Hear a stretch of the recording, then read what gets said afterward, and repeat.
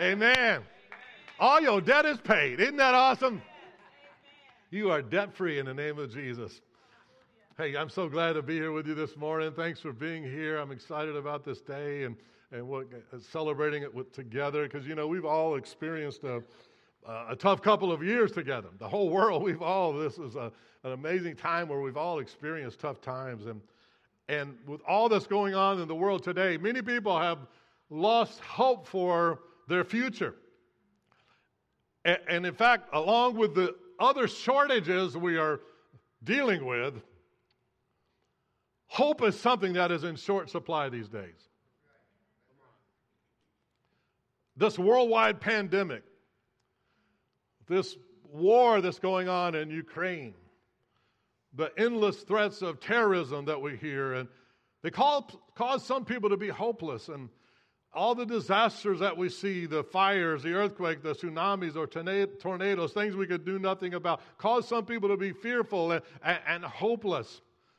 And now we're dealing with inflation and rising interest rates, and the cost of everything is going up. And there's a lot of people that do not have any hope for their future financially. And many young Americans that are overwhelmingly pessimistic and hopeless about their future. So we're facing hopelessness on a worldwide scale, on a national scale, and many of us on a personal scale.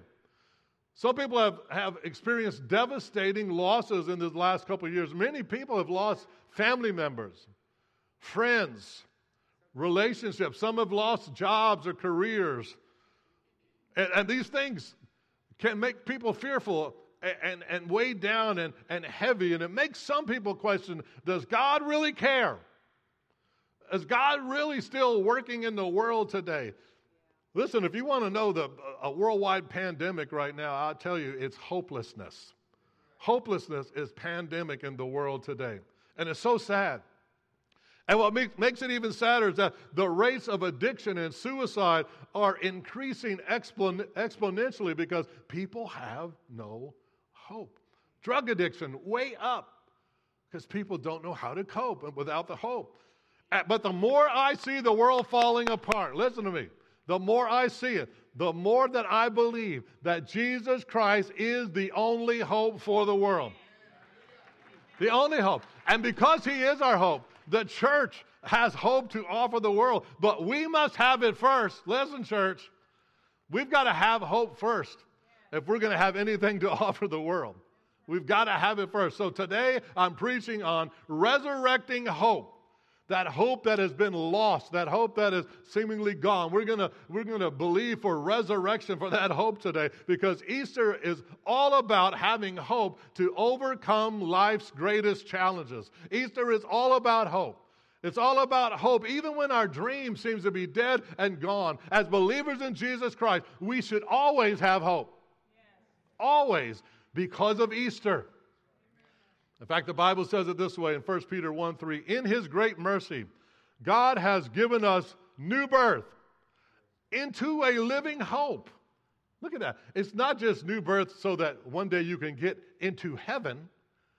It's a new birth so that right now, you are birthed into right now a living hope. Through how? Through the resurrection of Jesus Christ from the dead. When we're born again, when we're forgiven, when we receive new life in Christ, God births us into a living hope. Don't you love that? It's alive, this hope. You see, people without God have no hope. The Bible describes that in Ephesians 2:12 when it says, you lived in this world without God and without hope. Many of you lived that life. Many of us did, and many of us came to God, as Pastor Deb talked about. I saw her the first day she came to church. I saw her. It's the first time I ever saw her, and she got saved walking that aisle of the First Southern Baptist Church of St. Clair Shores, Michigan. First time I laid eyes on her, she was walking the aisle to get saved because she woke up that morning knowing the hopelessness that she had experienced in her life and in her family. And she said, I don't want to carry this on in my life. I don't want to be like my family. I don't want to live this hopeless life without God. She got up, went to church, received God, and was birthed into a living hope that morning. And that hope is not just any kind of hope. It's not a hope that comes and goes. It's a living hope, a lasting hope, and it's a life-changing hope. Now listen to me closely. I submit to you today, hopelessness is not a result of circumstances. Because I can go through something, and you can go through the same exact thing, and we can go through them very differently. See, one of us can go through it with hope, and one of us can go through it without hope. I submit to you today that hopelessness is a result of misplaced faith.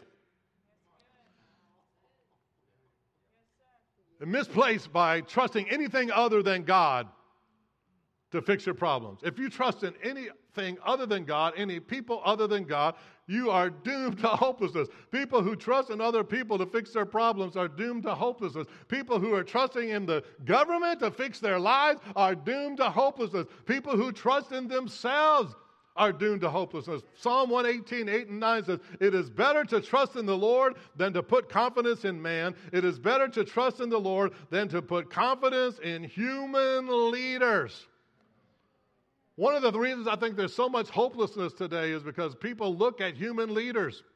They look at leaders in our country. They see leaders in the church falling away and getting into moral sin, and it's causing a lot of despair and depression and hopelessness in people. But our hope cannot be in people. We've got to have faith in something bigger than that. Hope comes through faith in God and through faith in the death and the resurrection of our Lord and Savior Jesus Christ. Now, today I want to preach on this, and this sermon's kind of different than I thought I was going to be preaching. It's different from the usual kind of Easter sermons I preach, but I got to thinking about the original disciples who believed that Jesus was the Messiah. Now listen, they believed he was going to usher the kingdom of God into the world. He did, but not the way they thought. They thought he was going to overthrow Rome,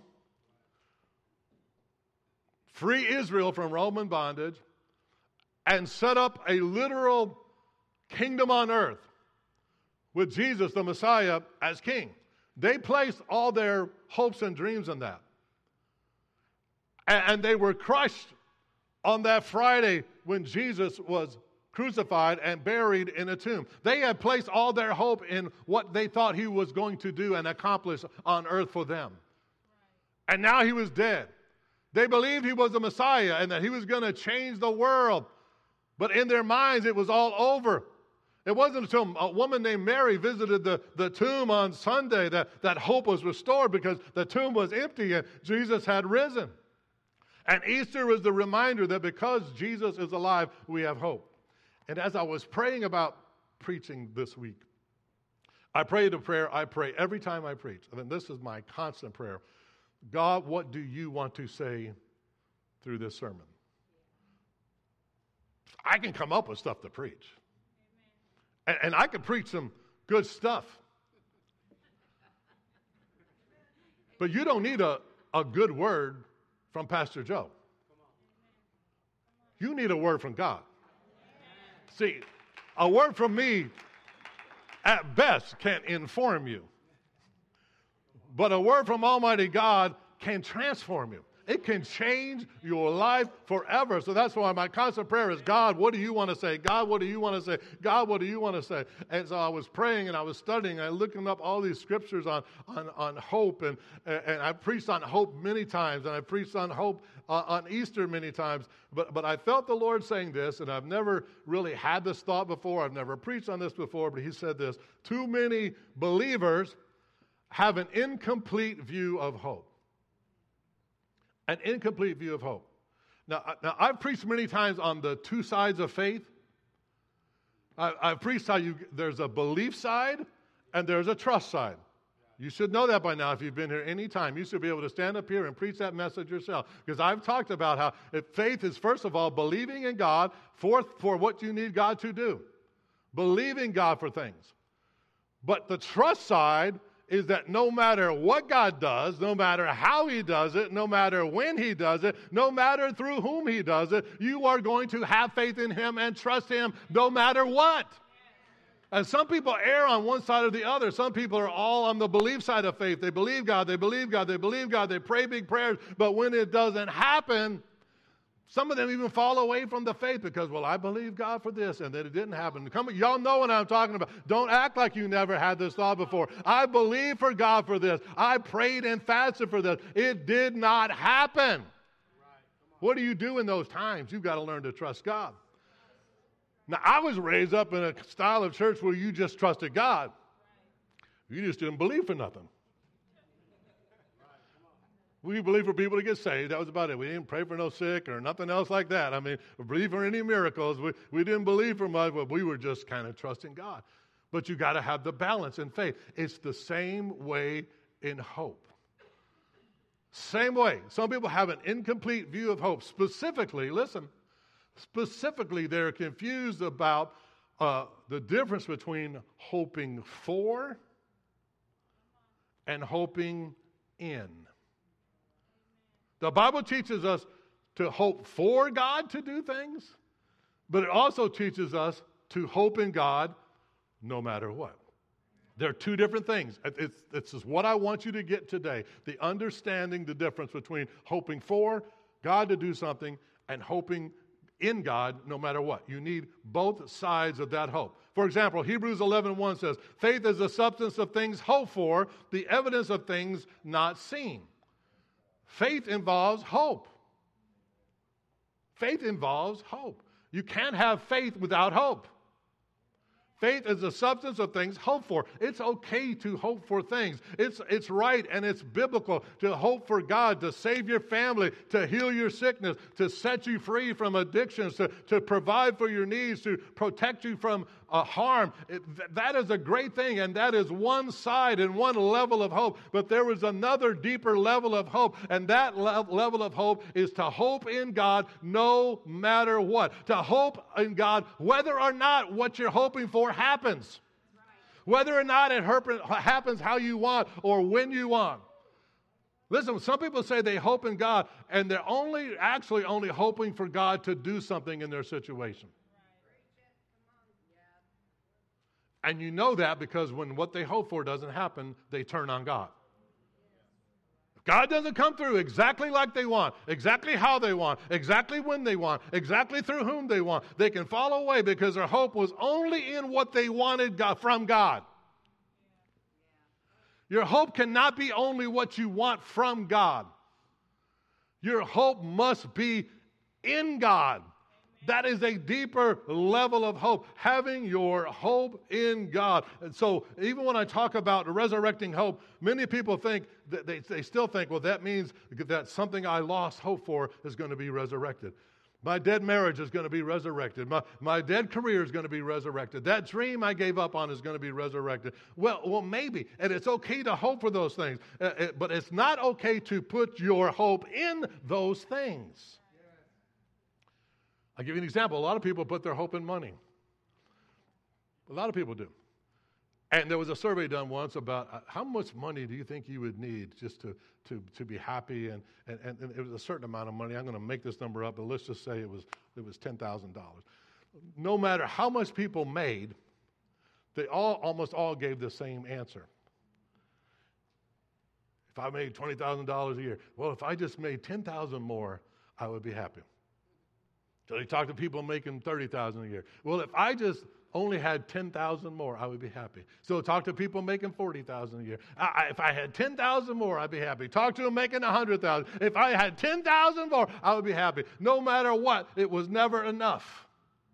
If I only had more money, a lot of people think that. If I only had more money, everything would be okay. But 1 Timothy 6:17 says, command those who are rich in this present world not to be arrogant nor to put their hope in wealth, which is so uncertain, but put their hope in God, who richly provides us with everything for our enjoyment. You might say, but Pastor Joe, I'm not rich. Oh, you've seen, if you've been here any length of time, you've seen this too, where I put up on the screen the average amount that an average American makes. You are in the top 4 or 5% of the richest people in the world. Stop comparing yourself to Elon Musk and Bill Gates.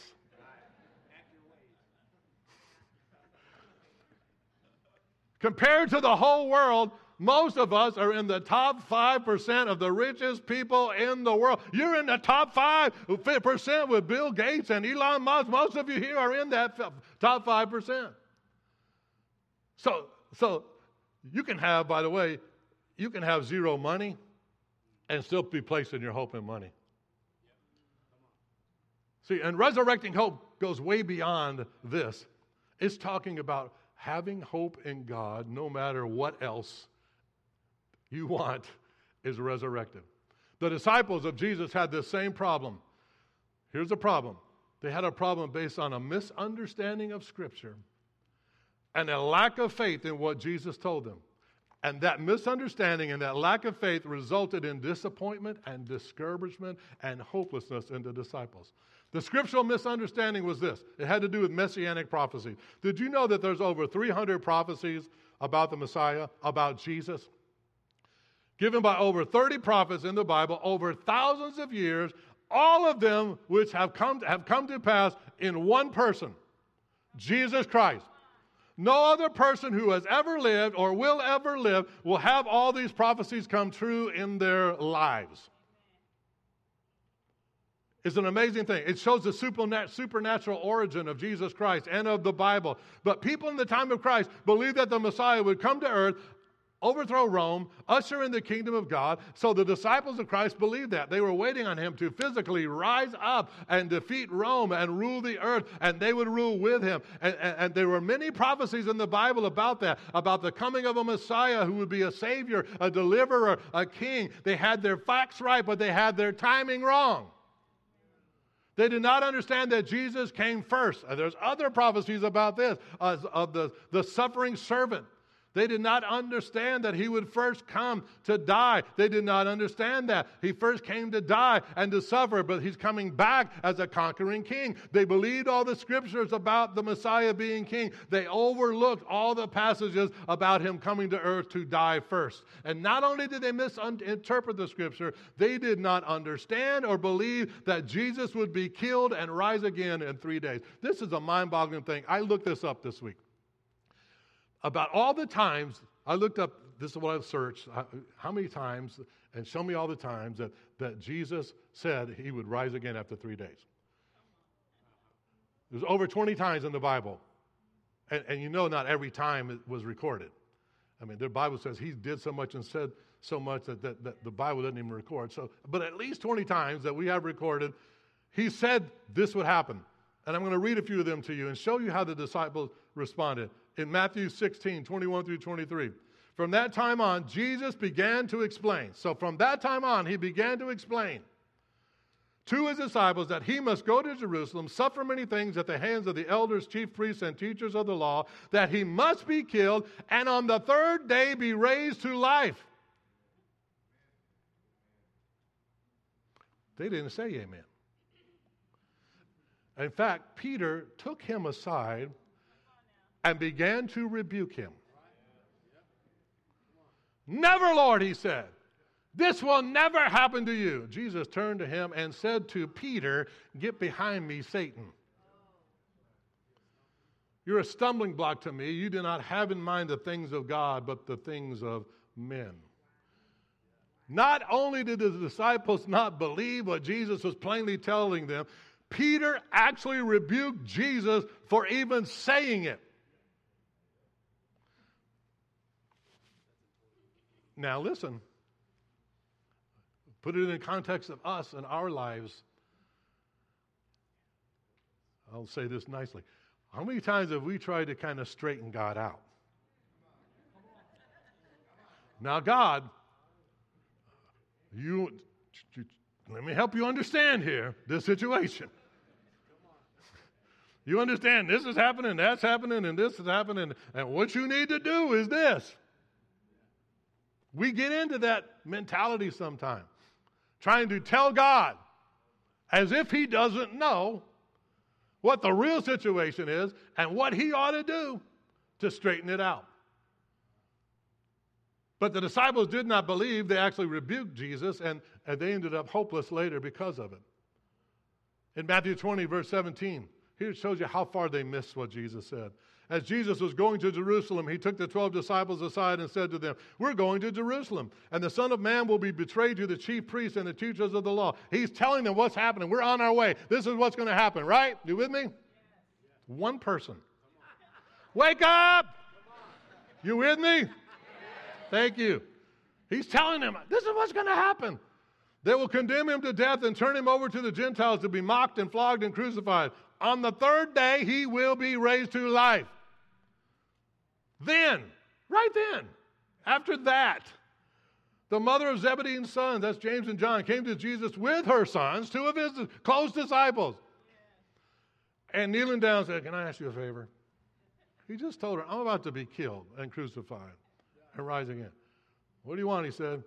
She said, can you grant that one of these of my two sons might sit at your right hand and the other on your left in your kingdom?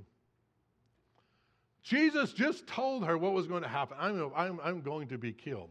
I'm going to be crucified, and I'm going to rise again. They miss his point so much that they start asking questions because they still believe he's setting up a literal kingdom on earth. She's not talking about when you get to heaven here. She's saying when you set up your kingdom here, can one of my sons be on your right and one of my sons being on your left? And that so enraged the other disciples that then a whole huge argument and fight broke out with all the disciples over who was going to be greatest in the kingdom of God. And they totally missed, I'm going to be killed and rise again on the third day. Because they were all concerned about their position, their power, their recognition. Listen to this in Luke 18:31. The Bible says, Jesus took the 12 aside and told them, we're going to Jerusalem, and everything that was written by the prophets about the Son of Man will be fulfilled. See, they missed all those scriptures. He will be handed over to the Gentiles. They will mock him, insult him, spit on him, flog him, and kill him. On the third day, he will rise again. Listen to what your Bible says. The disciples did not understand any of this. The significance of his words were hidden from them, and they failed to grasp what he was talking about. These are the men who walked and talked with Jesus every day for years. He could not have been any clearer about how he would be killed and how he would rise again after 3 days. But his disciples were clueless. They continued to be clueless. After he was resurrected, he appeared to two hopeless disciples. They were so hopeless that they were leaving Jerusalem and walking back home to Emmaus because they believed Jesus was dead and buried. And so in Luke 24, he asked them, what are you talking about to each other as you walk along? They didn't recognize him because they thought he was dead. And they stood still with sad faces. One of them named Cleopas asked him, are you the only visitor in Jerusalem who doesn't know the things that have been happening in these last few days? He's asking Jesus. Do you not know what happened in the last few days? Jesus, who had been crucified, killed, buried, and rose again. What things, he said?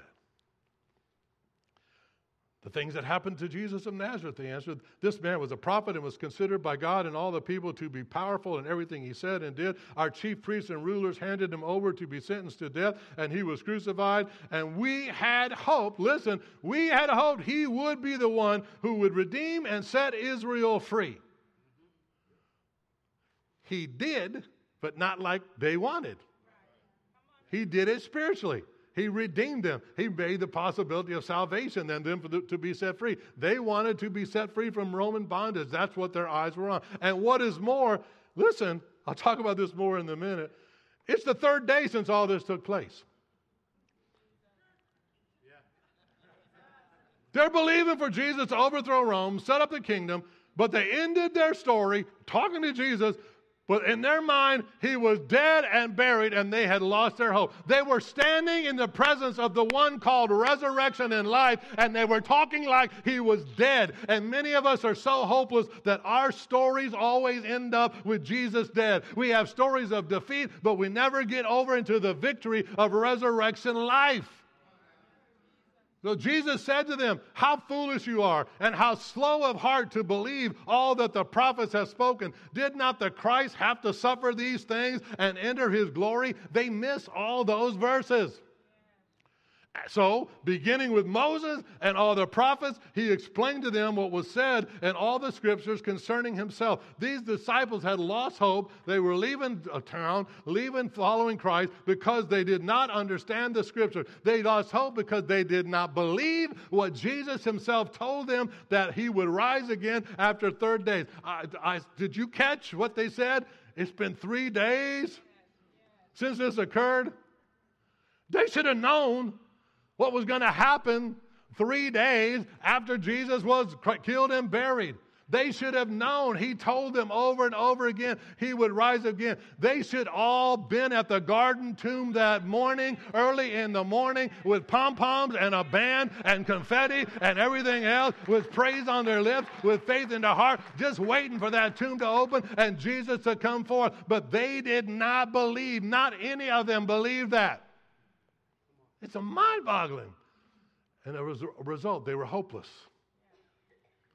Even after the resurrection and Jesus appeared to all his disciples, they still ask him in Acts 1:6, Lord, are you at this time going to restore the kingdom to Israel? He said to them, it's not for you to know the times or dates the Father has set in his own authority. In other words, that's none of your business. That's all y'all think about. That's all you talk about. That's all you're believing for. Me setting up a literal physical kingdom here. He said, here's the important thing. You'll receive power when the Holy Spirit comes upon you, and you'll be my witnesses in Jerusalem, Judea, Samaria, and to the ends of the earth. He said, in other words, stop worrying about when we're going to set up a physical kingdom on earth. I'm going to send the Holy Ghost to baptize you with fire and the Holy Spirit, and you'll be my witnesses. And I'm going to empower you to extend my spiritual kingdom on the earth now. Listen to me. Here's the message. Be careful of having hope for something without having hope in God. Don't allow your disappointment about what hasn't happened steal your hope in the God who is your only hope. If you turn on God, you have no hope. Instead, you got to do what David did in Psalm 42 and 43. He talks about his tears. In both those chapters, you ought to go read them. Over and over, he talks about his tears and how the enemy was surrounded him, and they're oppressing him, and they're mocking him, and he was actually mourning and grieving and crying over it. But 3 times in those 2 chapters, 3 times in those 2 short chapters, he says the very same thing. Here's one of them in Psalm 43:5. Why am I discouraged? Why is my heart so sad? I will put my hope in God. I will praise him again, my Savior and my God. Who's David talking to? He's talking to himself. And he's acknowledging his own feeling of discouragement and sadness. But he doesn't just stop there. David said, in spite of my emotions, I will put my hope in God. I will praise him as my Savior and my God. Listen, you're going to have emotions in life. We all do. But you cannot allow emotions to control your life. You cannot allow them to be your God. Some people allow their emotions to be their God, and they end up hopeless. What you've got to do is learn to acknowledge your emotions, like David did in times of discouragement, but still put your hope in God. Not just hoping for God to change your circumstances, but choosing to trust him no matter what. We've got to trust him and praise him even when we feel hopeless. Now, one of my favorite passages in the Bible is Habakkuk 3:17 through 19. It starts off describing a really bad time. Though the fig tree does not bud, and there's no grapes on the field, though the olive crop fails, and the fields produce no harvest, though there be no sheep in the pen, and no cattle in the stalls. Now, so this, when he was writing this, their economy was totally based on agriculture. So he's saying, though there's no products on the grocery shelves, they're turning out no cars at the GM plant. Nobody's producing anything. Talking about total economic collapse. Even if the economy fails, even if no one has a job, even if gas goes up to $10 a pint.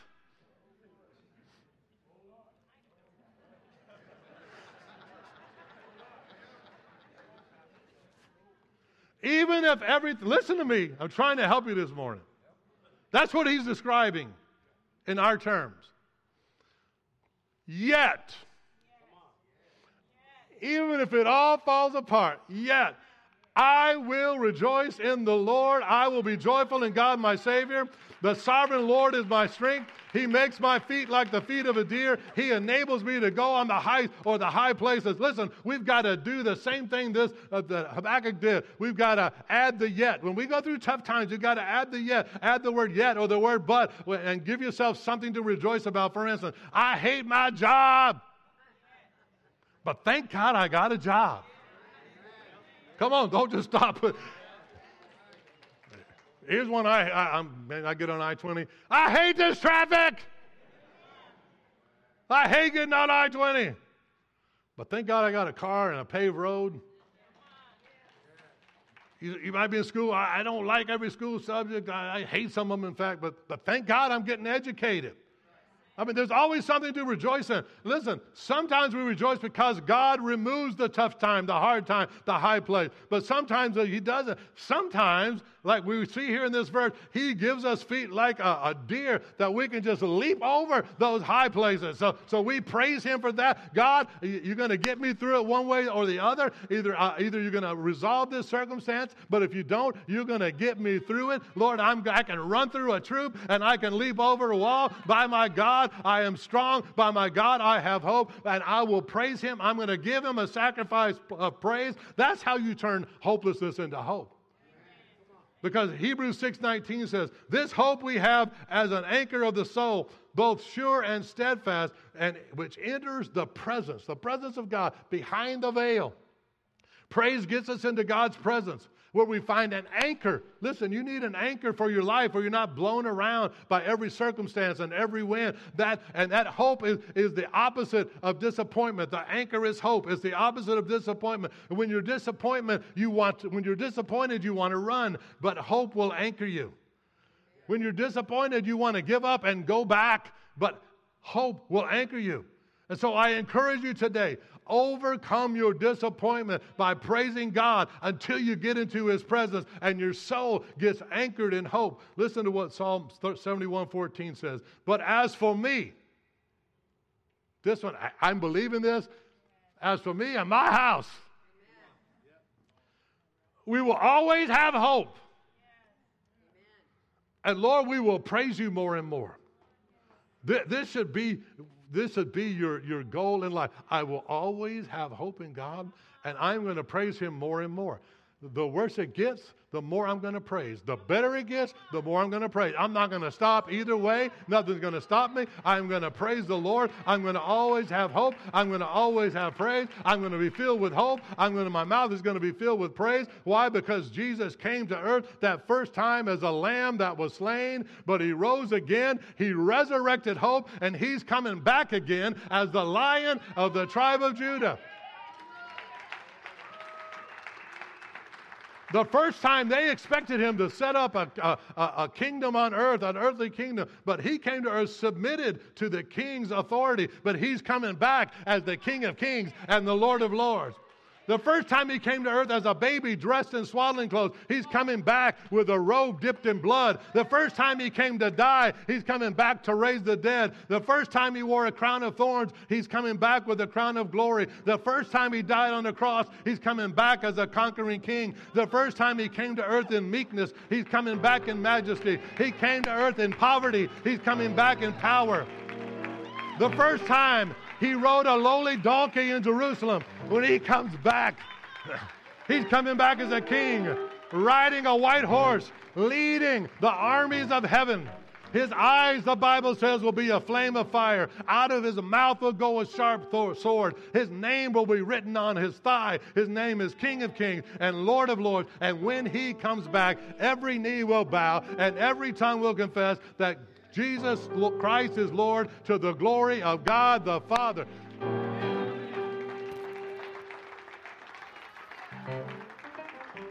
Vladimir Putin will have to bow his knee and say, yes, Jesus is Lord. Everybody you ever know, good, bad, or ugly, every one of them are going to say that Jesus Christ is Lord. Are you ready? Are you ready? Listen, if all the prophecies about his first coming came to pass, and they did, you better believe all the prophecies about his second coming will come to pass. And we're living in a day when prophecy is being unfolded in front of our very eyes. Are you ready? Are you ready to meet him?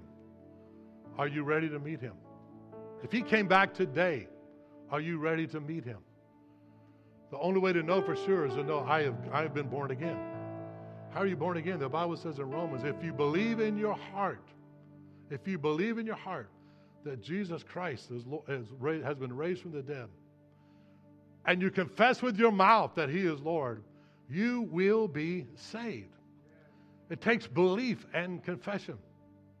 Have you believed? I'm not saying believe in the facts. It's not just believe. It's more than just believing in the facts. But it's actually placing your faith in the finished work of Jesus' cross. You can say, yeah, I believe he died on the cross. But it's another thing to say, he died on that cross for me. He paid for my sin. And I confess that I need him. I repent of my sin. I turn to him. And I confess that he is my Lord. That's how you're born again. I'm going to ask you to just bow your head for a moment. Close your eyes. Not look around. I just want to lead us in a prayer this morning. Just a prayer of salvation. And some people have never prayed this prayer. But I'm asking everybody if you'll repeat after me, just for the sake of others. If we can all just say it out loud. Lord, I come to you in the name of Jesus, confessing I need you. I have sinned. I've done wrong. But I believe you died on a cross for my sin. And I believe you rose from the dead. So I believe in my heart and confess with my mouth that Jesus died for me. And I confess Jesus as my Savior and my Lord. Come into my heart. Take over my life. Forgive me. Give me a new life in Christ. And birth me into a living hope. In Jesus' name. Now just keep your head bowed for a moment. If you prayed that prayer this morning, I prayed that prayer to ask Jesus in my heart. Just all over the sanctuary, just lift your hand real quick. You need to acknowledge that, hey, I've done this. Thank you so much. Thank you so much. Thank you so much. Thank you so much. Anybody else just around the congregation? Thank you so much. Thank you. Thank you. Thank you. Thank you. Thank you. Thank you. Thank you. Thank you. Hey, that's awesome. Hey, let's welcome these new ones who've confessed Jesus as their Lord today into our family. Thanking Jesus for all he's done. If online you made that decision today, just put in the comments there. If you're on Facebook Live or wherever, just put on the comments #my decision. We'll get in touch with you and help you. And we want to help you grow in your faith. And you have opportunities here. And if you made that decision today, I encourage you to go to the Connection Center and get some more information about how we can help disciple you in the Lord. I'm going to ask our prayer team to come down. If you need prayer, if you're in a hopeless situation, if you need to be filled with the Spirit, if you need healing, whatever you need, if you need to pray for somebody else, somebody in your family, a friend, we want to pray for you with whatever need you have in your life. By the way, next week I'm going to be continuing our series talking about warfare. I encourage you to come back because, listen, we're going into days more than ever in your lifetime. Hear me. Where you're going to need to know how to take authority over the enemy. You're going to need to know the weapons of your warfare. You're going to need to know how to put your armor on.